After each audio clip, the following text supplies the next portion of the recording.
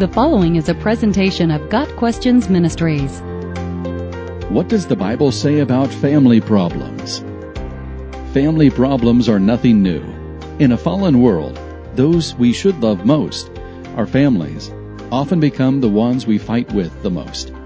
The Bible doesn't gloss over sin, and it records a number of family problems, starting with Adam's blame shifting with his wife as the target. Sibling rivalry crops up in the stories of Cain and Abel, Jacob and Esau, and Joseph and his brothers. Jealousy among wives, one of the negative consequences of polygamy, is found in the stories of Hannah and Leah and Rachel. Eli and Samuel dealt with wayward children. Jonathan was almost murdered by his father Saul. David was brokenhearted by his son Absalom's rebellion.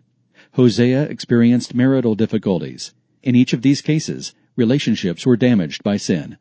The Bible has a lot to say about relationships, including family dynamics. The first institution God established for human interaction was a family. He created a wife for Adam and joined them in marriage. Citing this event, Jesus later said, "What God has joined together, let no man separate." Matthew 19, verse 6.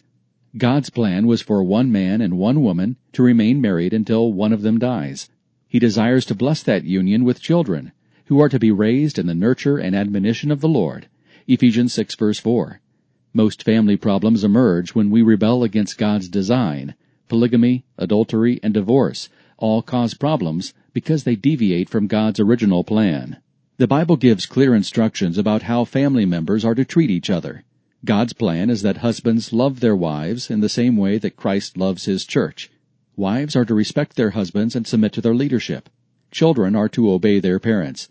How many family problems would be solved if husbands, wives, and children simply followed those basic rules? 1 Timothy 5, verse 8 says that families are to take care of their own. Jesus had harsh words for those who evaded their financial responsibilities to their aging parents by claiming they gave all their money to the temple. Matthew chapter 15. The key to harmony in families is not one we naturally want to apply. Ephesians 5, verse 21 says to submit to one another out of reverence for Christ. Submission is in direct opposition to our flesh's desire to rule and have its way. We defend our rights, champion our causes, defend our opinions, and assert our own agendas whenever possible.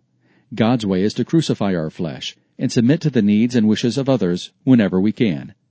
Jesus is our model for that kind of submission to God's will. 1 Peter 2, verse 23 says, "When they hurled their insults at him, he did not retaliate. When he suffered, he made no threats. Instead, he entrusted himself to him who judges justly." Most family problems could be lessened if we all followed the instructions found in Philippians 2, verses 3 and 4. Do nothing out of selfish ambition or vain conceit. Rather, in humility, value others above yourselves, not looking to your own interests, but each of you to the interests of others. When we adopt the spirit of humility and treat others as Jesus would treat them, we can resolve many of our family and relationship problems. Got Questions Ministries seeks to glorify the Lord Jesus Christ by providing biblical answers to today's questions. Online at gotquestions.org.